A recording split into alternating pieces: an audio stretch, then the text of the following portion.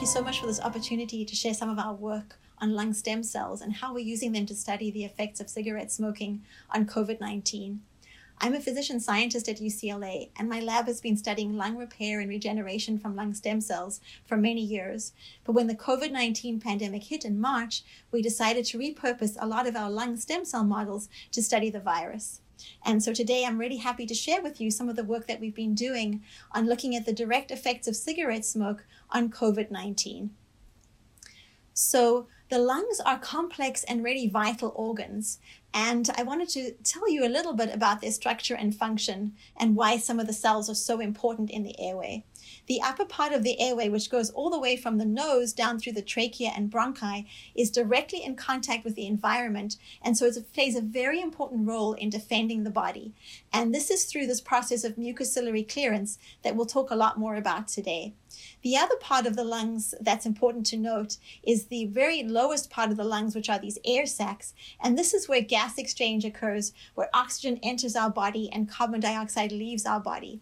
And it's important to also note that the virus, the SARS-CoV-2 virus that causes COVID-19, can be involved and can affect any part of the airway, all the way from the nose down to the distal air sacs.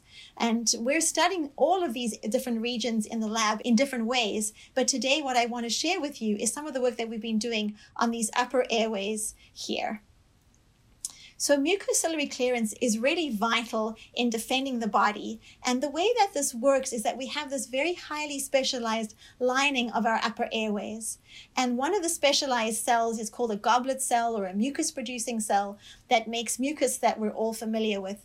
And this mucus is very important because it traps viruses, bacteria, pollution, any kinds of toxins that we may be breathing in.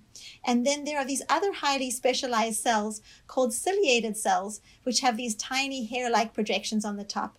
And these hair-like cells beat unidirectionally, and they beat to allow this mucus to be moved up and out of the body where it can be coughed up or swallowed. And in that way, the effects of these harmful particles is abrogated.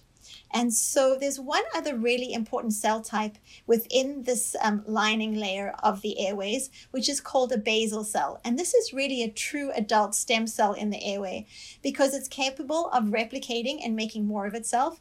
And it's also capable of making more cells, these differentiated cells, including these goblet mucus cells and these ciliated cells. And the way that this works is shown in this movie where these cilia beat unidirectionally and they're moving these particles up and out of the body. And in that way, preventing infection or other kinds of harmful things to happen. So we're fortunate that we have had for many years now a really good system where we can actually grow these airway cells in the lab, and we can have all of these features of this mucociliary airway. And again, I'm showing you a schematic here with these basal stem cells, the goblet mucus cells, the ciliated cells, and club cells, which also contribute to mucus. And I'm showing you where they look in the actual tissue. This is actual tissue from a patient showing you what the lining epithelium of these upper airways looks like. And we're able in the lab to get these patient samples, and we are able to digest and strip away this upper lining of cells. And then we can digest this upper lining into single cells. And when we do that, all of these differentiated cells will die, but these airway basal stem cells will persist. And then we're able to put them into this culture system, which essentially is what we call a transwell culture system. And that just means that we put these stem cells onto this membrane, which has got very, very tiny pores that will allow all the nutrients to come through, but won't allow the cells to crawl out. And then we grow them in this liquid, as I said, which has got all these nutrients, which is called media. And these are primary human bronchial epithelial cells, or HBECs, that are grown on this transwell membrane. And over a period of about 5 days, they divide, they proliferate, and eventually they form this very, very tight layer of cells on the bottom here, resting on the transwell. And then what we're able to do at that point is to actually remove the liquid media from the surface of the cultures and just have the media in the bottom of the cultures. And in this way, we create this air-liquid interface. And this provides the cue to allow these stem cells to go on and differentiate and make these mucus cells and ciliated cells. So this is a lovely system for us to study a large number of different processes in the lab. And the way that this looks is that we can actually go in and use fluorescent markers to stain particular kinds of cell types. So here in green, I'm showing you the ciliated cells. And then in red are the mucus cells. And then in white are the stem cells, these airway basal stem cells. And I want to mention that this work is being done by a really talented group of scientists in my lab, Arunima Purkayastha, Chandani Sen, and Abdo Dara. And so what we are able to do now is to take these air-liquid interface cultures and we can expose them directly to cigarette smoke. And we have this very cool setup in the lab, which is really this airtight chamber. And we put the cells inside the chamber, inside their culture plate. And then we seal everything off. We light one of these research-grade cigarettes. And then through a series of vacuum pumps, we're able to draw the cigarette smoke into the chamber, directly exposing the cells. And then we have a separate vacuum pump that will then draw the cigarette smoke out of the chamber. And in this way, we're able to replicate what smoking really looks like when people puff on a cigarette. And so this is the schematic of how we seed the stem cells. Then once they're confluent and the cultures look good, we take them to the air-liquid interface. We allow the mucus and ciliated cells to differentiate over about 19 days. And then we expose once a day to smoking for about 3 minutes for 4 days.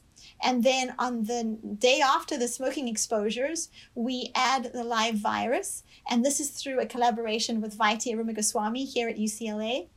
After 3 days, he deactivates the virus. And of course, all of this viral infection is done in our high containment BSL-3 conditions. So under very, very strict conditions. And then after the virus is deactivated, we're able to get these cultures back so that we can analyze them and look at the effects of smoking on the airway.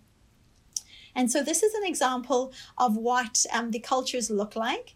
And here I'm showing you in green the SARS-CoV-2 virus, and in blue is the DAPI, which is staining the nuclei of the cells. And the first culture here on the left is showing you where there's no cigarette smoke and just the virus. And I hope you can appreciate in green, you can see a cluster of cells that's been infected by the virus. And then on the right panel here, I'm showing you where cigarette smoke exposure was done before viral exposure. And here we see, and we've done this many times, and we consistently see that there's many more clusters of cells, and the clusters tend to be larger. So we see a lot more infected cells if the cultures are exposed first to cigarette smoke. And this is also shown here on the right with a viral load PCR reaction, which was done by Gustavo Garcia.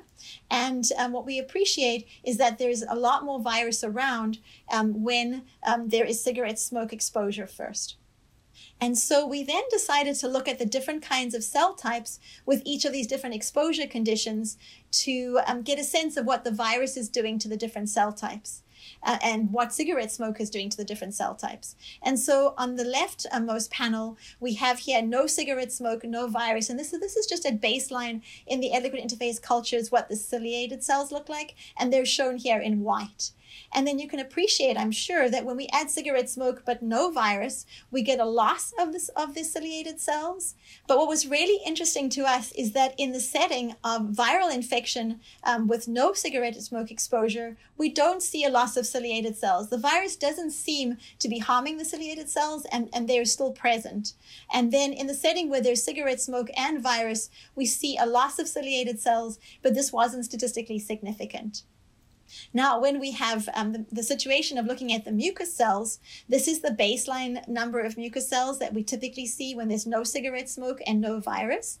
Here, when we see cigarette smoke, we see a lot of induction of mucus. And of course, this is probably no surprise to anybody because we know that cigarette smoke will induce mucus. In the setting of no cigarette smoke with virus, we see that there's really not a large increase in the number of mucus cells, maybe a slight increase, but not statistically significant. And again, we did not see a statistically significant increase when there was cigarette smoke and virus. So given these interesting effects of the virus on the different cell types, we decided to look at the basal stem cells. And we look at this in two ways. One, with a marker of stem cells, which is KRT5 or keratin 5. And here we see that with cigarette smoke, there is actually a large increase in the number of basal stem cells in the ALI cultures. And this is because the cigarette smoke is perceived by the cells as an injury, and so they respond to injury by dividing and making more stem cells. However, the virus alone without cigarette smoke does not induce that same proliferation of the stem cells. And we see a little bit more proliferation with cigarette smoke, but not a lot in the setting of viral infection. And then we're also looking in another way at the stem cells by looking at the dividing and proliferating stem cells, which are shown here by these pink dots in the nucleus. And here we see that with cigarette smoke, we see a lot more of these dividing cells. But in viral infection, we don't see that the stem cells are dividing. And in the setting of cigarette smoke plus the virus, we saw sort of an in-between phenotype. And so the virus seems to be doing something very interesting in these air-liquid interface cultures in that there doesn't seem to be much in the way of an injury being perceived. And so we decided to look at the single cell level by using single cell RNA sequencing at exactly what might be going on within the cultures. And so this is work done in collaboration with Catherine Plath and Justin Langerman. And what we noted in these red boxes is that the number of viral transcripts, the gene expression within the cells, is markedly reduced when virus is introduced into the cultures, whereas smoking seems to have very little effect on the number of transcripts. And looking at this in a different way, we looked at these heat maps, and really what these do is show us patterns of gene expression across these 4 different groups and whether gene expression goes up or down. And the prevailing pattern that we saw was that in the setting of virus infection, either with or without cigarette smoke, it looked very similar, but that we see that most of the genes are down-regulated in expression, whether there's no cigarette smoke or there is cigarette smoke. Although, of course, other patterns exist. For example, we do see that some genes are increased in the setting of viral infection. And this particular group over here was very interesting to us. This is genes that are increased in expression in the setting of just viral infection, but are decreased when there's viral infection with smoking. And what was really interesting to us is that in this particular group, we found that the interferon response genes, which are very important in immune function within the airway epithelium, that they were decreased in the setting of cigarette smoke. And this implied to us that cigarette smoke reduces the interferon response, and therefore this may be at least one of the mechanisms whereby the virus is able to get into the cells and why we see so many more infected cells in the setting of cigarette smoke. And so to look at this further, we performed another experiment, and this time what we did is to think about adding interferon beta to the cultures in comparison to remdesivir, which is used clinically and has a response in patients, to see whether interferon beta might have an effect on the cultures, especially in the setting of cigarette smoke exposure. And so here's the data, and I hope you can appreciate this first column is no drug, just showing you the viral infection and how much more there is with cigarette smoke. With interferon beta 1, we found a complete abrogation of infection. So we completely prevented infection, even in the setting of cigarette smoke. And with remdesivir, we saw a good effect as well, although there was slightly more infection than what we saw with interferon beta. And this is quantified by these graphs. So in summary, what I've shown today is that we really believe that cigarette smoke has a large impact on the airways, and that at least acute cigarette smoke exposure makes people more at risk for having more virally infected cells, and therefore we believe more severe viral infection. And so I really want to acknowledge my wonderful lab who, despite the pandemic, have worked really hard to generate what we think is very important data.